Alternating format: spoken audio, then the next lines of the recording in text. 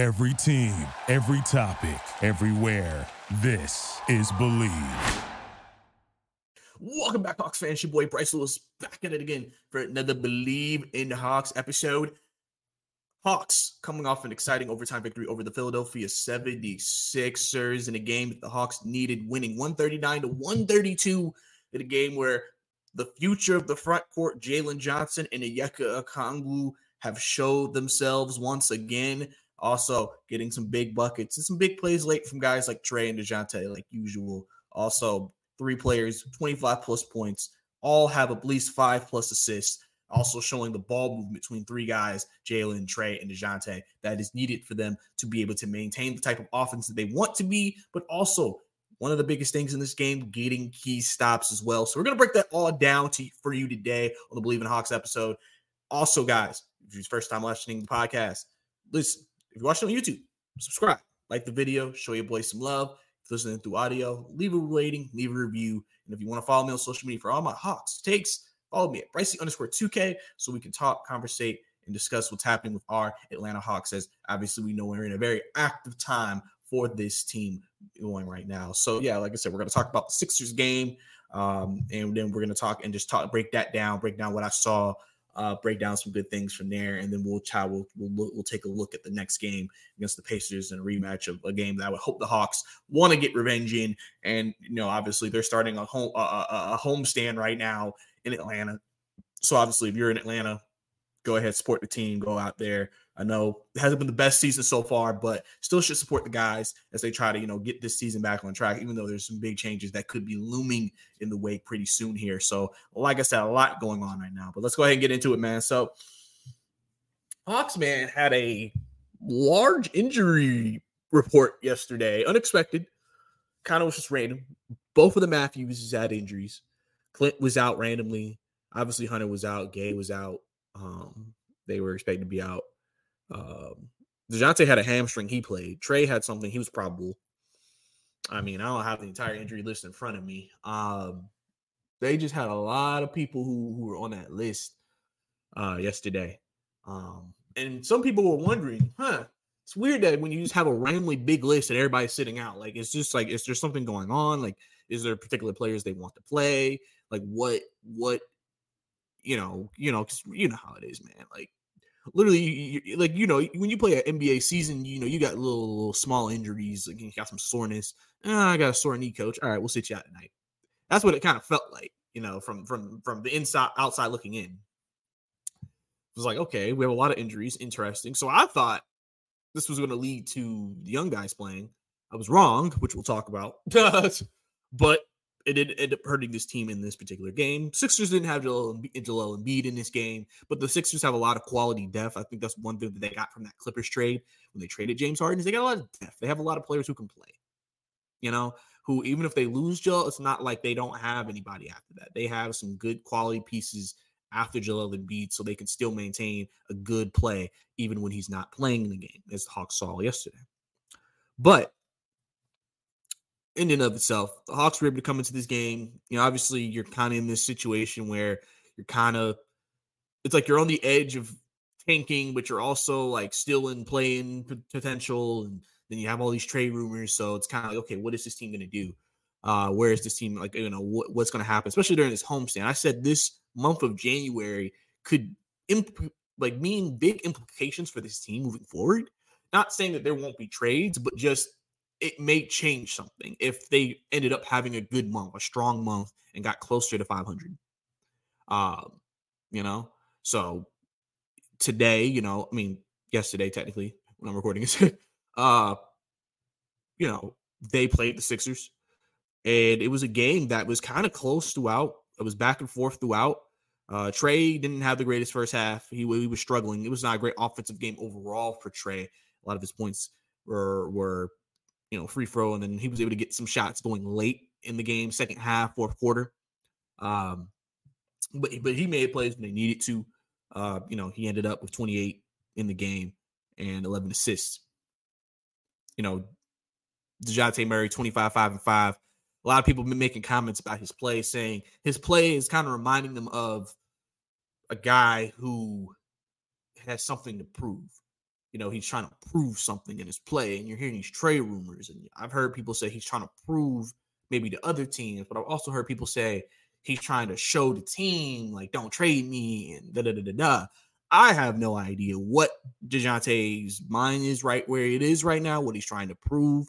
Obviously, if he's going to play well, then I'm not going to sit here and trip about it. I'm not going to sit here and be mad about it. He was 5 of 7 on 3 yesterday, so his 3-ball was there yesterday. He did some good work. He did some good work for sure. Also, especially since he had that matchup of Maxey at the end of the game, trying to defend him towards the end. They still can't find his shot from 3. The fall off his 5th 3-point shot has been crazy. I mean, he was hot last year when he got traded. Now he can't buy a 3. Luckily, he's still, he's a strong guy, so he's able to get into the paint, get those. He's good on attacking the rim on rebounds, getting putbacks, getting fouled, things like that. That's where he can sometimes make up some of the lack of 3-point shooting that he's been given to the team. And that's how he's still able to kind of be effective. He had 10 rebounds. And then, we'll get into it, Onyeka, Okongwu, and Jalen Johnson. So with those two, obviously, we'll talk about Okongwu first. So Okongwu has been a guy who I think has had a very inconsistent season. They gave him an extension before the season, but he's had a very inconsistent season. And a lot of people I feel like when Onyeka has a good game, people are like, oh yeah, Onyeka Okongwu, future center of the future. But when he has a bad game, it's like, all right, I don't know if Onyeka is that good. You get to get both sides of the spectrum every time Onyeka has a good game or a bad game. Tonight was a game. It was a game that they needed from him. I always like to say Onyeka is not obviously the biggest player. He's like 6'9", right? Sometimes when he plays bigger than 6'9". Sometimes you feel his presence. And there are other games where you don't feel his presence. One thing Quinn Snyder said before the Sixers game is that one thing he wanted to talk to Onyeka about was just being more consistent. Consistency with how he plays. Because he's not. And the thing is that I think he has some hops. He was a rim protector tonight. Onyeka Okongwu was all over the defensive glass. He only got credit for 2 blocks, but I felt like he affected and altered so many shots tonight, especially in that overtime period. He was all over who was going into the paint from the Sixers, whether it was Maxey, Harris, any of them. He was on those shots, getting key stops. Because that was one thing that people were wondering about with Onyeka is that he's 6'9". So I mean, obviously you look at that, think, okay, there's probably not a lot of rim protection there. But Onyeka can block shots and Onyeka can defend at the rim. It's just, again, I don't know if it's effort, I don't know if it's consistency. Maybe it's because I don't know what it is, but you don't see that from him all the time. And seeing that from him in the Sixers game was a very graceful sight because it shows you what he is capable of. Onyeka Okongwu, I think, can be a guy who can get you close to a double-double a night, but give you more offensively than Clint can give you. He's a better offensive player overall than Clint Capella. We know that. Clint Capella is very limited offensively. Onyeka has a 3-ball, can hit a midi if he needs to, and has better touch around the rim than Clint. He also, I think, can be a really good role partner as well. So I think for him, last night was a game that we really needed to see.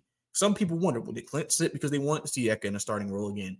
And this is also the first time he's played in a starting role with Jalen Johnson, another guy who can create space, a spacer. He's a different type of player. We usually try to see the Onyeka Clint lineup, right, where Onyeka's the 4, right, and he's the guy who's creating space because Clint's going to be in the paint.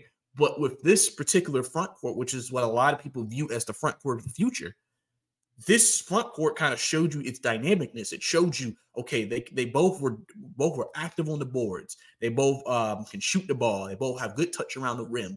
Getting that type of production from your front court that Jalen and Onyeka gave you last night is exactly what I think within Quinn's system they need.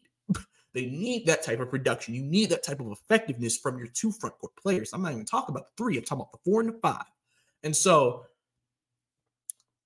that in and of itself, I think, really presented itself last night with Clint Capella. I mean, not Clint Capella, but Onyeka Okongwu. Because luckily, yes, Embiid did not play. His biggest opponent was Mo Bamba, right? And, Mo Bamba is not this elite player. We know that. We get that. We completely understand that. But like I said, it was the fact that they were able to get that type of production from him in that situation from a guy who has been inconsistent. Because the only other time Clint Capella, I believe, not Clint Capella, why do I keep saying Clint Capella? Onyeka Okongwu started this year was I could be wrong, He might have started another game as a center, and I just can't remember that game. But I remember the Cleveland game where he struggled. Bruno was the better center in that game. And a lot of people were like, well, Bruno's playing better than Okongwu at the center position. What does that mean? And obviously, Cleveland has a very big front line. And those are the teams that, yes, you could probably say Onyeka will struggle against because of that. That's just how it is. Same thing. Clint, he's great against bigger teams, but you play him against smaller teams, he's kind of ineffective for you. And you kind of can't play him at times. Same thing for Onyeka. You're going to have to go through that situation where, if you play a really big team, Onyeka might not have his best game, but that also is something that he can develop, maybe something that he can work on. How can I be effective against bigger teams? You know what I'm saying? How can I impact the game differently in those ways? And that comes with reps and playing time, which, again, I've also said, with all the trade stuff going on with Okongwu, realistically, I've always viewed him as the third person that is untouchable in terms of very unlikely to be traded because of the fact that you just gave him an extension. And the thing about Onyeka is you drafted him as a top 6 pick. I feel like you could not trade Onyeka Okongwu until you let him be the starter and then make your determination if he is or not, or if you need to get rid of him or not. You cannot tell me based off what you get off from the bench if he is worth keeping or not, because why would you draft a player in the top 6 for him just to be a bench player? And it's not like he was a starter and then we realized, yeah, he's not a starter. He's never gotten the opportunity on a consistent basis to show that. So this, depending on what happens at the deadline, if Clint gets moved, then obviously you would assume this would mean Onyeka gets the starting job. And then that would be able to give the front office a clear idea, okay, what is Onyeka Okongwu as a starter, 30 minutes a night with Jalen Johnson and the guys, and see what that looks like, right? But he was big tonight.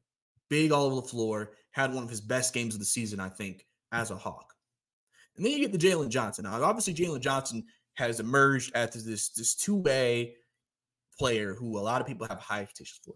A lot of people think he could be the best player on the team. A lot of people think he can just really take control of the game and really, just get a handle on being a guy who can impact the game on both ends.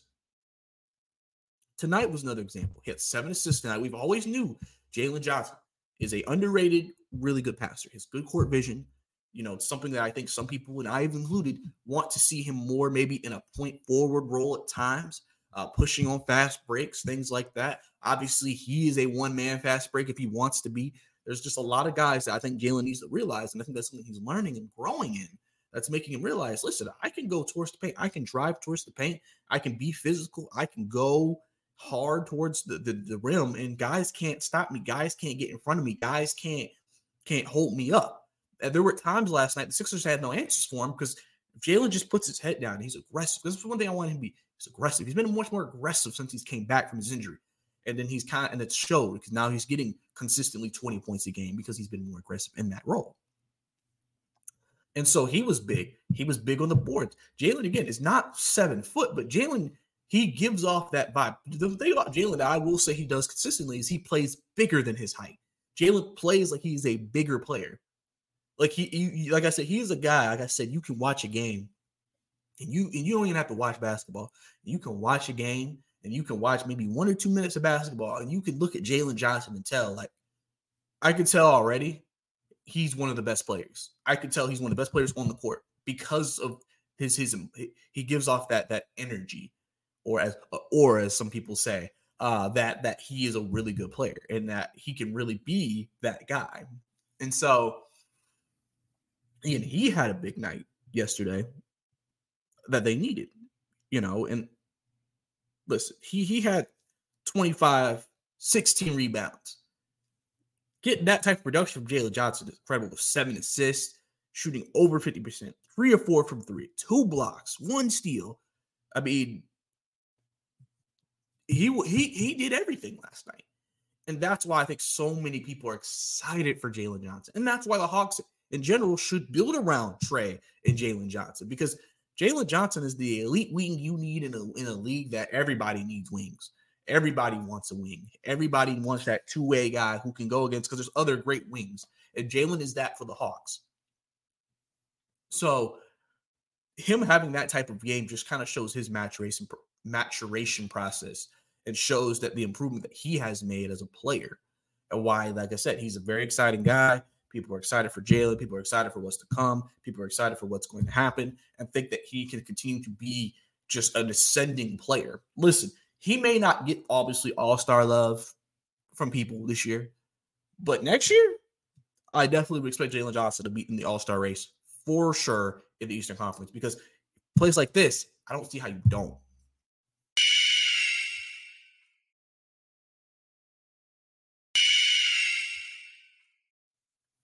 You know, and like I said, I think Jalen just is continuing to wow us, continuing to grow before our eyes, continuing to play at a high level, and just continuing to show people that, you know, he really is, he's him. He has arrived and he is here to stay. You know, and so I'm excited for Jalen. I'm excited for what is to come. I'm excited for what is next for him. And I'm just hoping that we continue to see the consistency that we have seen from him in these last few games. Listen, because, you know, for him too, it's all about, for Jalen, getting more confidence in certain situations, being able to develop in particular situations. Like I said this a couple episodes ago. I said, I kind of want Jalen to be more involved in end of game, pick and roll, 2-man action with Trey or DeJounte, because he is an effective player who can shoot and can get to the rim.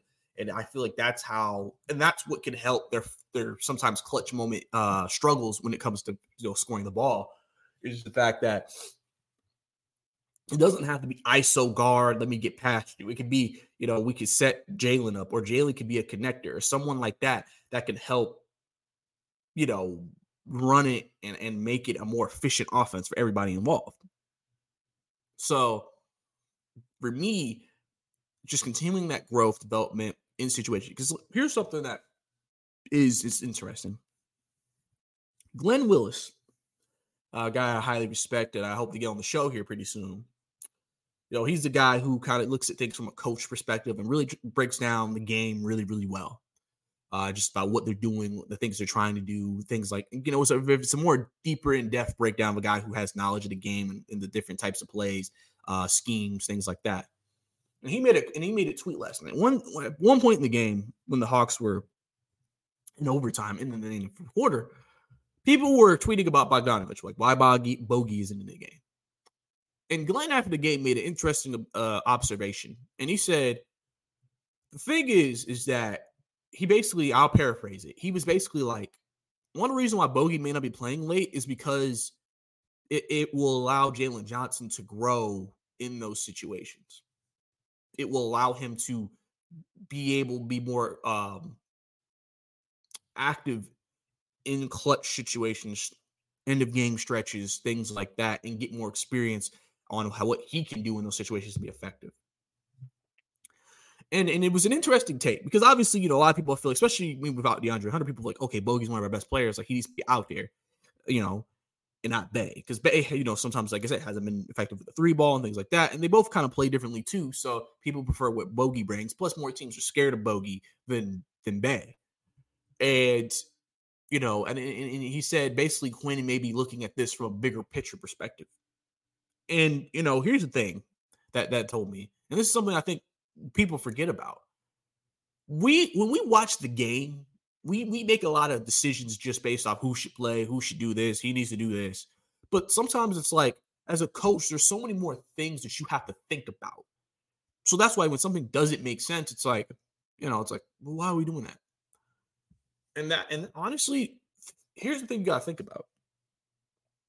Obviously, DeJounte and Trey are number 1 and number 2 options in that situation, just from the way they've played this season. Number 1, number 2 options.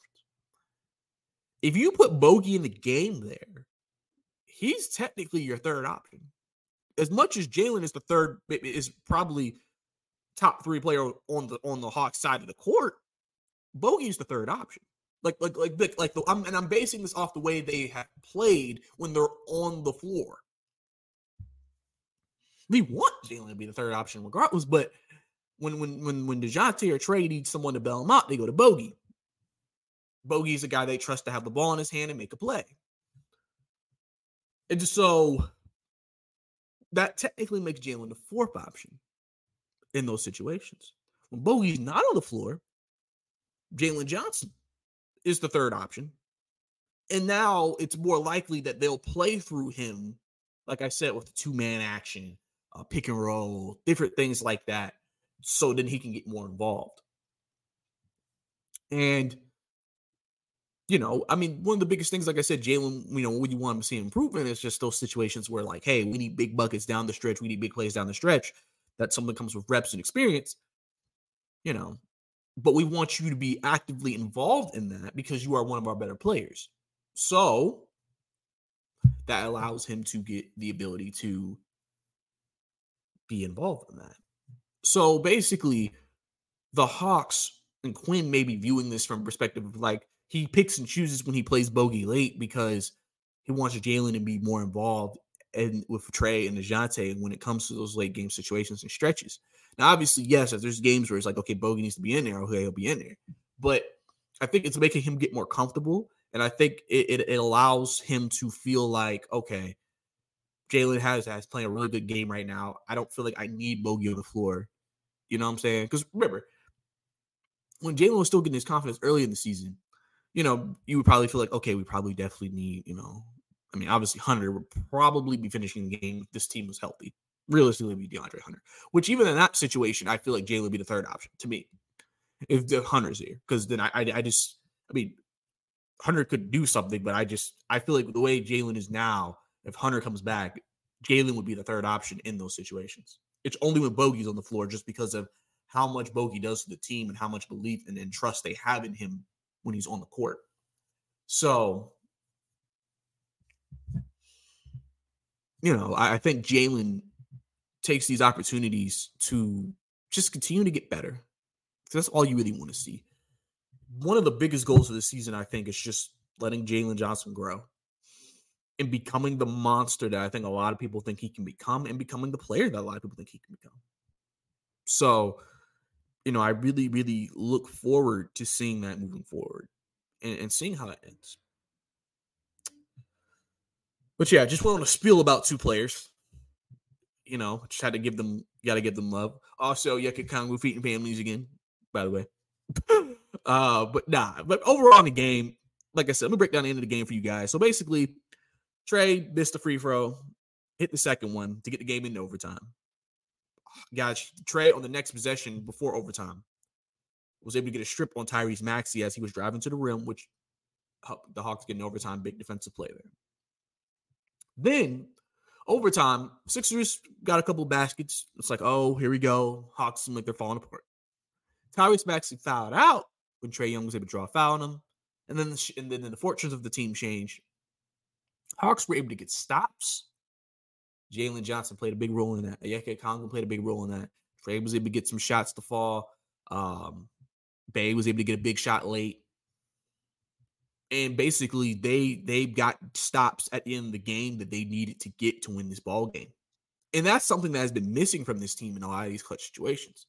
Is that it's like when you watch them defensively in those situations, especially when the offense isn't going, because this is something that happens. Your offense isn't always going to be falling, so you need to be able to count. Can we get some stops, or can we create turnovers to get points? Hawks were able to do that in this game. They were able to get some key turnovers from guys like Bogey, from guys like Jalen, from guys like DeJounte, and that helped them get better offense. That still helped them going, even if they weren't doing well in the half court.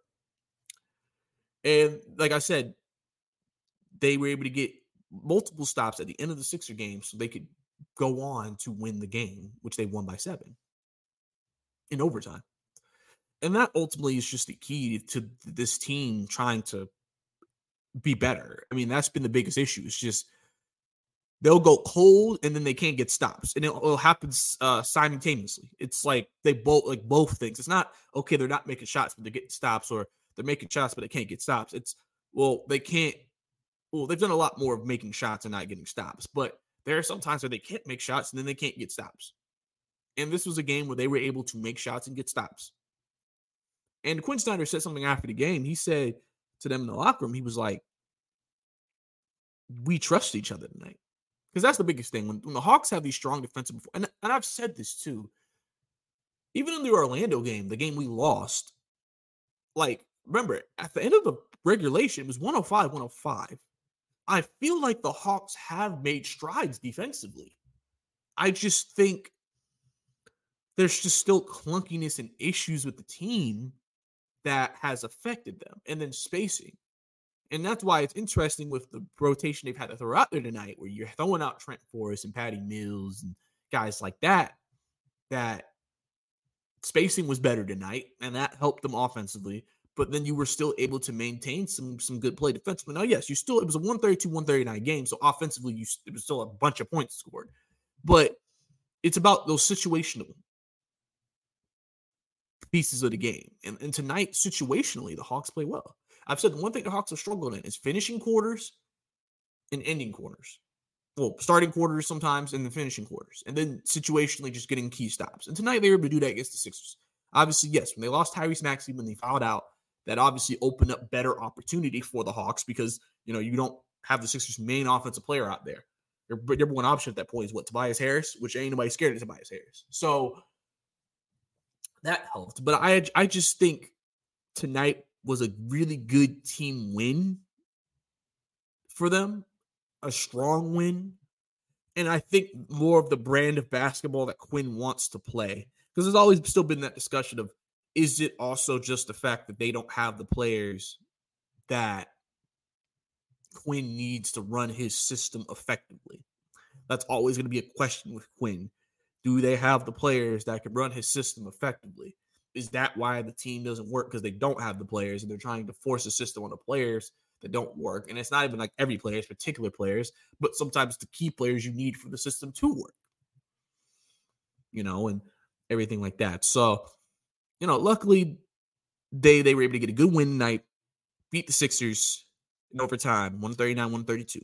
Play Indiana next. Team that blew you out by 34 points. You're on a homestand. I hope that you view this game as a game to get, revenge game. Now, obviously, in this Pacer game, there's no Tyrese Halliburton. He's out right now with a hamstring, so he's not going to play. But Pacers can still score the ball. That's just a built-in offensive thing they can do. They can score the football. What did I say? Football. They can score the basketball, but no Tyrese Halliburton. Right? So, for the Pacers, if you can get that win, you won 2 in a row against two teams that are more towards the top of the Eastern Conference, and then you play Wizards and the Spurs after that. 2 games you should win. Now you'll be, 18-21 if that happens? Like I said, that could change things. I don't know. Eastern Conference is too weak at the bottom for this to ever truly get away from the Hawks in terms of being a play-in team. But that can make you feel better about what you're doing. And then, like I said, the Hawks make changes. Those changes could, as much as we think they're going to we're doing a soft reset, who says that the team necessarily is going to get worse, so to say? I mean, if the team was 15-21 now, I mean, you never know. The players and whatever they acquire in these trades might help them play better and might fit better what Quinn wants to do. And then that could be what gets them playing better basketball. You never know, but it's something to keep an eye on for sure. And so it'll be interesting. Friday against the Pacers, they'll play, and we'll see how they do against them. So, but I think that's all we all have here for the Believe in Hawks podcast. Like I said, guys, thank you guys for tuning in and listening to the pod, giving me some love. Like I said, don't forget to subscribe, like the video. If you're listening to this on YouTube, if you're listening to this through audio, any audio platform that you're listening to this on, don't forget to rate the video, leave a comment if you want to as well. Appreciate all and any feedback from you guys. And like I said, just appreciate you guys once again. So this is your Believe in Hawks podcast. This is your boy Bryce Lewis. See you next time.